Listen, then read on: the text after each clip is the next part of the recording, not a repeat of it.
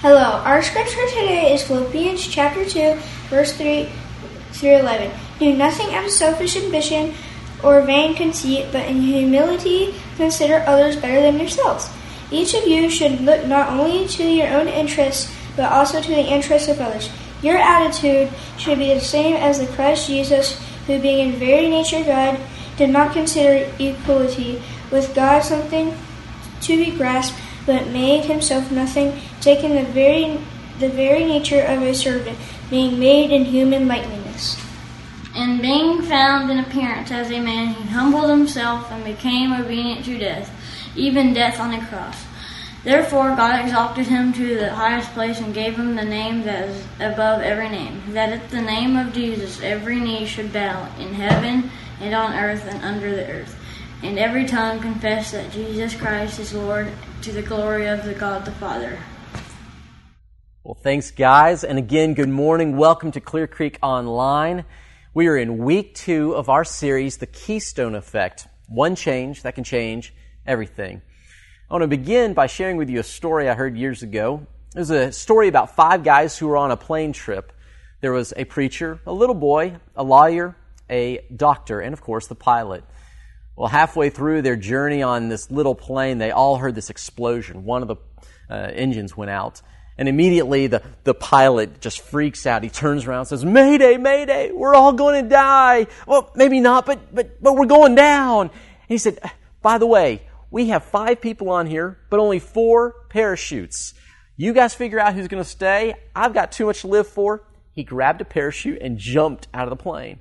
Well, immediately the doctor says, "Guys, I have saved so many people in my life. I deserve to live." So he grabs a parachute and jumps out of the plane as well. Next, the lawyer quickly pipes up. He says, "I'm the smartest man who's ever lived. The world would be worse off without me in it. So clearly, I'm going to take a parachute." He grabs a pack, jumps out. Now, you got 2 guys, the preacher and a little boy, and 1 parachute. The preacher looks at the boy and he says, "Son, I've lived a good long life. I know where I'm going when I die because I love Jesus. Listen, you've got so much to live for. You take the last parachute. You save yourself." But the little boy looked up at the preacher and he smiled, said, "Relax, preacher. The smartest man in the world just jumped out of the airplane with my backpack." Now, what's the moral of the story? Moral of the story is really Proverbs 16:18 that says, "Pride goes before destruction, a haughty spirit before a fall." In other words, if you're selfish, you go splat. We're in the series called The Keystone Effect, one change that can change everything. And the big idea comes from this one book called The Power of Habit. And this idea is that there's certain habits or certain key changes that if you make one change, it can have a radical change in every other area of life. And we're using as our definition the simple statement that a keystone habit is one where if I change it, it will change other areas of my life. And so last week we said, as a follower of Jesus Christ, empowered by the Holy Spirit, what would it look like in our little part of the world, in our families, our schools, our work, our community, if we would embrace the one change that changes everything? How might this world look different? And we began looking at verses 1 through 4 of Philippians chapter 2, which is the white-hot center of Paul's letter to the Philippians. And in verses 1 through 4, Paul says, I want to give you 3 things that if you're living this way, you change these and live this way, it changes everything. He says, listen, if you're living selfish, become selfless. If you're conceited, become considerate. If you're looking out only for yourself, look out for other people. And so we ended last week by saying, look, take one of those, and this week embrace that. See if you can make one change that can change everything. But I told you last week that it's going to be harder than you imagine, and there's a reason for that. All 3 of these are part or fruit of the bitter tree of pride. They are all part of this sin grouping of pride. I love what C.S. Lewis says. He says that pride is the chief cause of misery in every nation and family since the world began. Theologians throughout church history have said that pride is the birth mother of all sin. I cannot think of any area of life, any sin that I've seen where pride is not a companion piece. And just think with me for a moment here. Lucifer, the chief angel in heaven, because of his pride, was kicked out of heaven and became the devil. Adam, because of pride, was kicked out of the garden. King Saul, the first king of Israel, he, because of his pride, was kicked out and killed as king. I think about Nebuchadnezzar in Babylon. Because of his pride, he goes crazy for a season and is kicked out of Babylonian society. Over and over and over through history, pride is the thing that goes before the fall. It is the companion piece to destruction. And it's not just in our past, it's also in our present. I think about the fact that every divorce I've ever witnessed, part of the cause, maybe not the only, but part of the cause is that one or both spouses were full of pride. They were unwilling to say, I'm sorry, or unwilling to say, I forgive you. I think about those who right now, physical abuse or emotional abuse or verbal abuse, it is always a matter of pride. Right now there's a skyrocketing number of abuse in America because of the lockdown. And again, it's a pride issue because one person says, I'm bigger, I'm stronger, I'm more important, you don't matter, and they show it through force or words. I think about when it comes to pornography. That's a matter of a person saying, I am more valuable than the one I am objectifying. Do you see how pride, this sense of misshapen identity, is the core struggle? And if we could change this one thing, imagine if everyone in the world just changed this one thing, went from proud to humble, how would that change everything? And this is the big idea. It's the one thing that can change everything. So what is pride? Here's the definition I want us to work with. Pride is, just very simply, pride is an unhealthy preoccupation with yourself. It is an unhealthy preoccupation with yourself. You're preoccupied thinking about you. And pride is so tricky to get rid of because it comes in a couple of flavors. You've got the vanilla flavor and then maybe the chocolate flavor, the one we don't have as often, but it's there just the same. The first one is superiority pride. This is the one we all are familiar with. It's the guy with his chest puffed out saying, look at me, I'm the stuff, I'm the man. It's because of what I have, where I live, who I am, who I know, what I do. I am the stuff, look at me. That's superiority pride. And the reality is we can see it in others, but it's hard to see it in ourselves.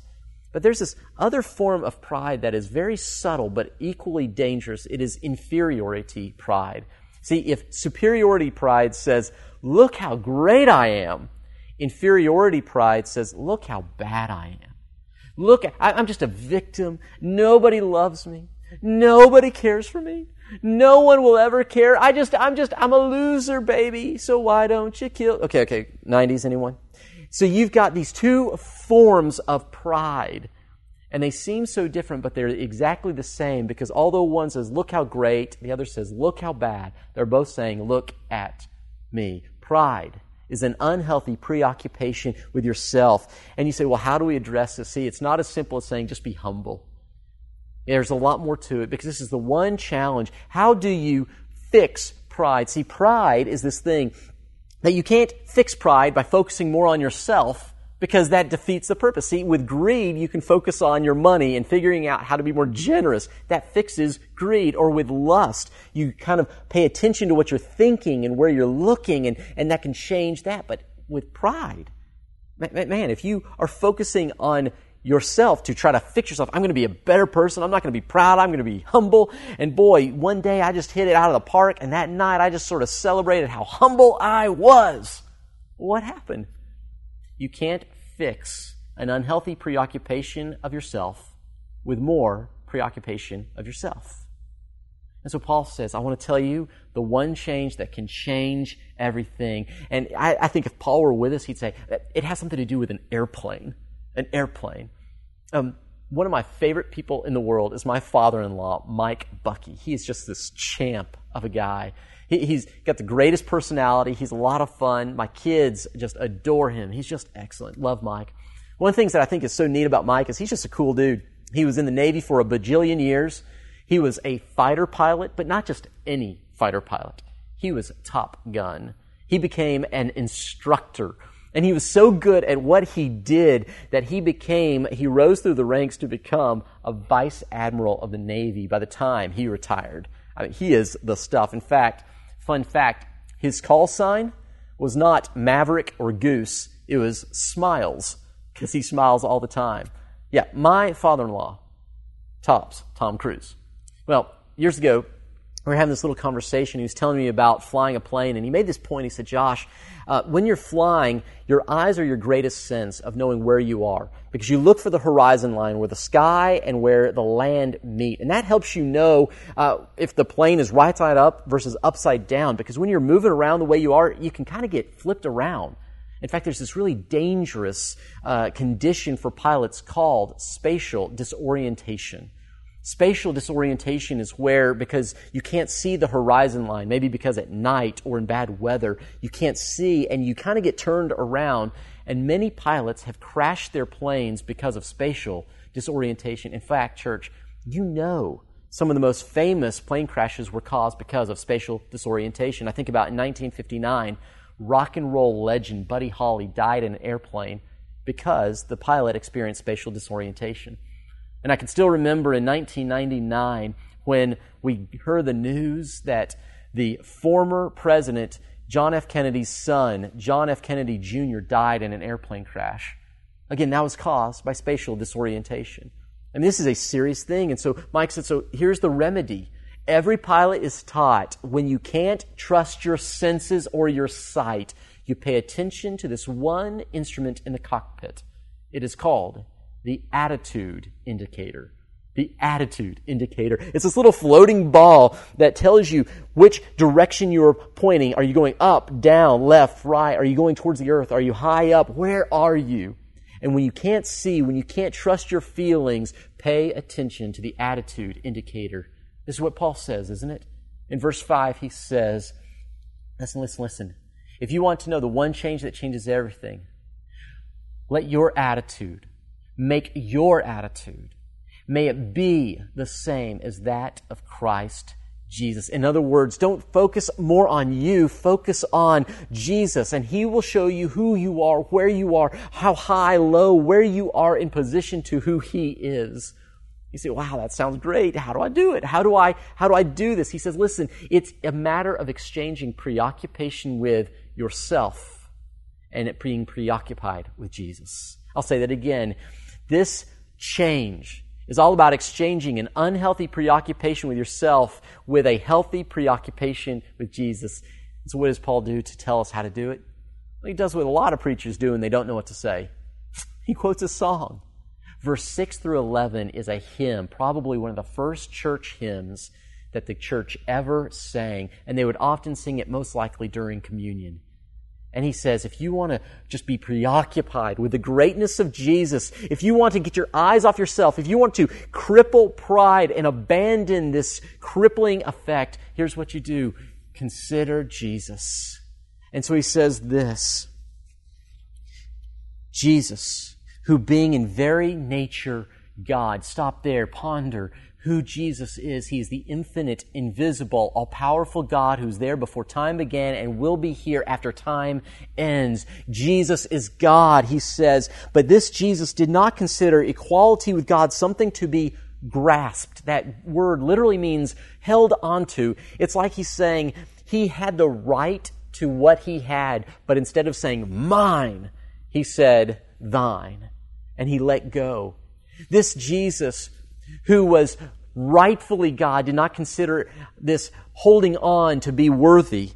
Instead, he made himself nothing. Notice this. That word nothing literally means to empty himself. He's like a cup, he says. He will empty himself out, pour himself out. He took the very nature of a servant, not just any human, but a servant, the lowest of the low, and being made in human likeness, being found in appearance as a man. Notice this. He then humbled himself even further, not just as a person, not just as a servant, but to die. And not only to death, but a death on a cross, the ultimate symbol of humiliation. And imagine this moment. Colossians 1:17, Paul says that Jesus Christ not only is God, but it is by His very word that all of creation holds together. So ponder this. This Jesus, this infinite God who said, no, I will pour myself out. Instead, in that moment, when He could have called 10,000 angels, by His word, He chose to hold together the very hands that were punching Him in the face. In that moment, as He's being executed on this tree, He chose to hold together the very form of the tree in the cross as he's being killed. And think about this very Jesus who's holding all things together, in that moment, held together, the very saliva glands the people use to spit on the face of God. This is who he is. He is God incarnate.